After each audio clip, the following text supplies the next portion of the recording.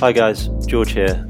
You're listening to Outside Lane by Lane 8 Coffee, bringing you the stories behind the people and businesses inspiring coffee culture today. From coffee roasters to ceramicists, and from furniture designers to bakers. In this episode, we speak to Dickon Morris, co-founder of coffee roasters and social enterprise New Ground Coffee, here in the UK in Oxford. We talk about the challenges of building a social enterprise from scratch, and hear the behind the scenes on their recent pop-up at Selfridges in collaboration with High Snobiety, no less. I hope you enjoy our conversation. Let's get into it. Right at the start, we wanted to build a social enterprise first and foremost, somewhere that helped the community in some way. Right at the start, we had no idea what that would look like and who we wanted to help. We just knew that we could build something that could feed back into the place that we lived in. And we were like, oh, okay, cool, let's build a social enterprise. But what we found with a load of social enterprises is quite often the product hides behind that story and often it wouldn't be able to stand alone as its own product, as it were.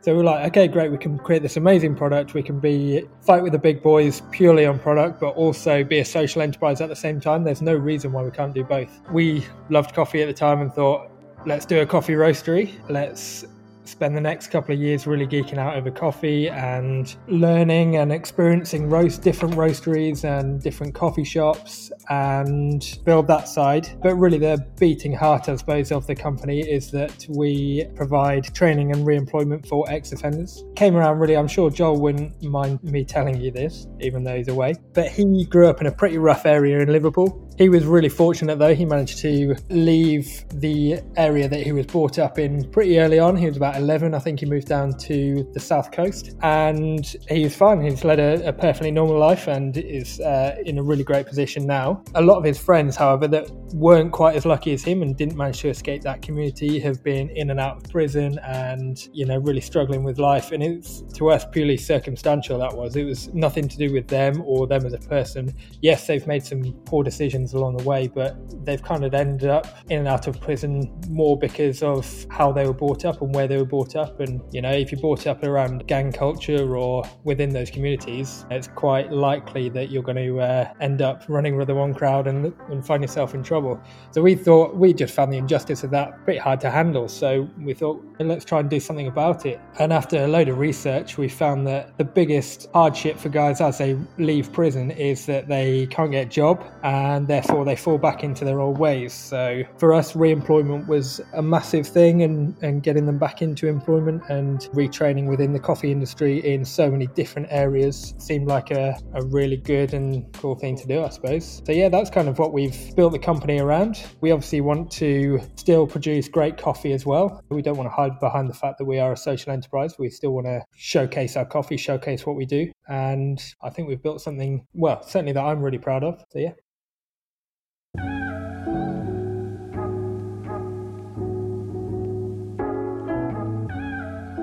Way more difficult than I was expecting and took way longer. It took us nearly 2 years to get our first hire. The way we went about it was to partner with Spring Hill Prison, which is a Category D open prison over in Aylesbury.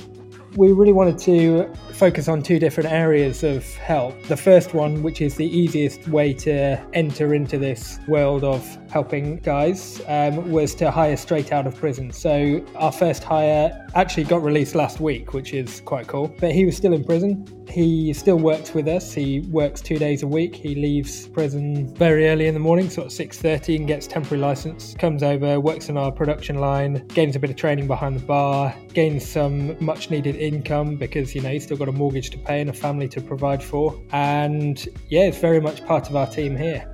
Our next hire was a guy called James, who is actually our roaster. He was actually amazing. So he lives, must be half a mile away from here. He was released from Aylesbury Young Offenders Institute only in October, so he's been released for about 6 months now. He's only a young lad, 22 or something. And while he was inside, he actually worked for a coffee roastery, which is based in there. Got trained up for the 3 years or so that he was in there as a barista, as a roaster. He's got amazing sensory skills. He's really great around the cupping table. And he's a brilliant roaster. And he's, now roasts all of our coffee. He's very much part of our full-time team. And It was amazing that he got released into an area so close to us with just the exact skills that we need, but also we've got the base for him to build a new life from.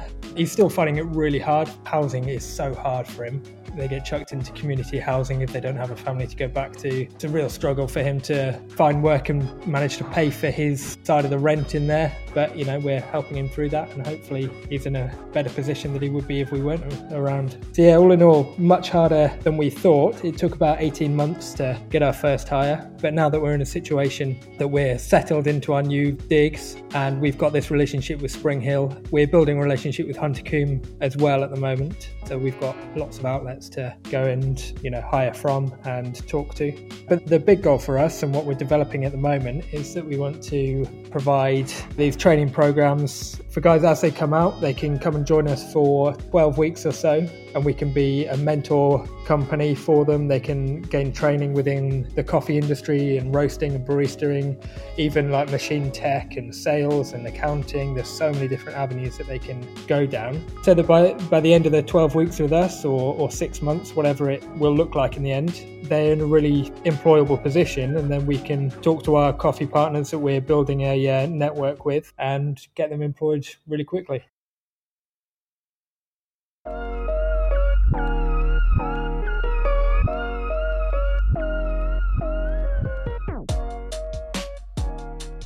Oh, that was crazy.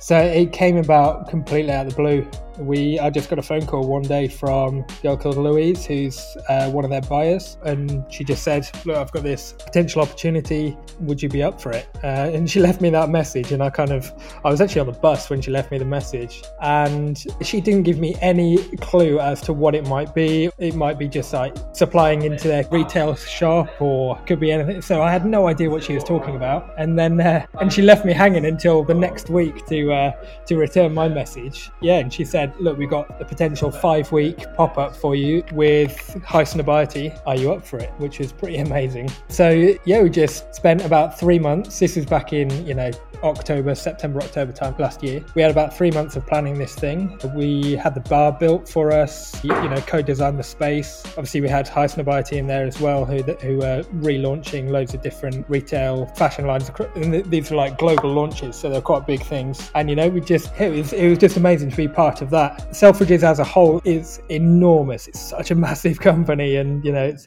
run by lots of rules and regs.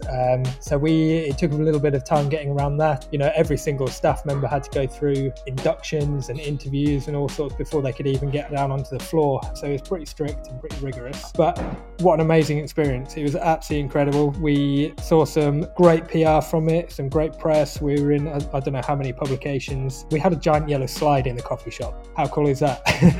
So we were just so fortunate to have been asked to do it. I think it came around from someone who works in Selfridges, who lives around here, who just mentioned that we were a new roastery up in Oxford with a bit of a social enterprise. And, they loved that. And that was the story that they wanted to tell. They wanted a coffee that you couldn't get just around the corner in London. So they didn't want a London roastery, even though there are some amazing guys out there. They wanted someone outside of London and someone who had a story and some sort of social impact. So along came us, and we actually kind of had another one in the pipeline with them, but coronavirus hit, which is a bit of a shame. We're still on their retail online, and we still retail into their food hall as well, which is really cool, and we still have quite a good ongoing relationship with them.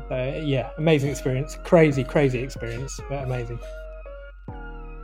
So the plan is to be very wholesale led.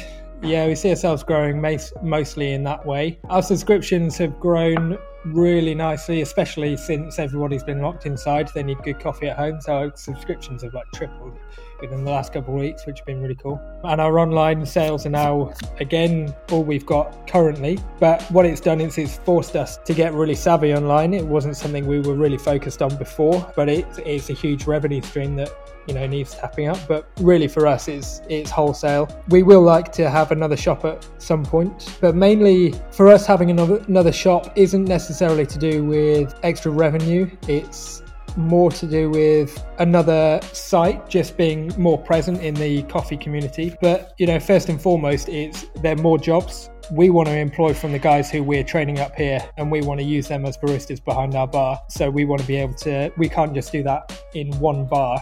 So if we open up another 1, 2, 3, however it might be over the next 4 or 5 years, then that's another 30 odd jobs that we can provide to guys as they come out of prison. So, that's the real driver behind opening new stores rather than an extra revenue stream.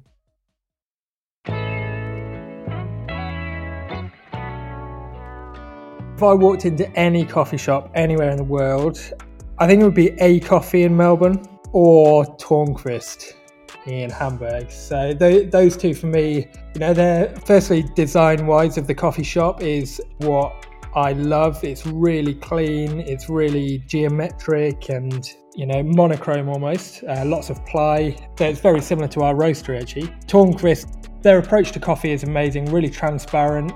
They keep it so simple. They have 3 drinks on the menu. I love that about it. It's not about how big the coffee is or how much milk you do or how you steam it. It's about the coffee itself, which I really love about them. And then A Coffee in Melbourne, they keep it as clean and as fresh as they possibly can. And they're all about filter coffee over there. If you have a look at their shop, it's got a bit of an uncanny resemblance to ours as well. So we did take a lot of design elements from there. So I'd just like to visit them just to say how inspiring they were to us. And I love any African filters. For me, it's amazing. Somewhere like Rwanda or Uganda, something like that would be perfect. Thank you for listening. You can find Dickon, Joel and the team at Newground Coffee on Instagram. And if you're ever in East Oxford, make sure to check out their roastery. This has been Outside Lane. Until next time.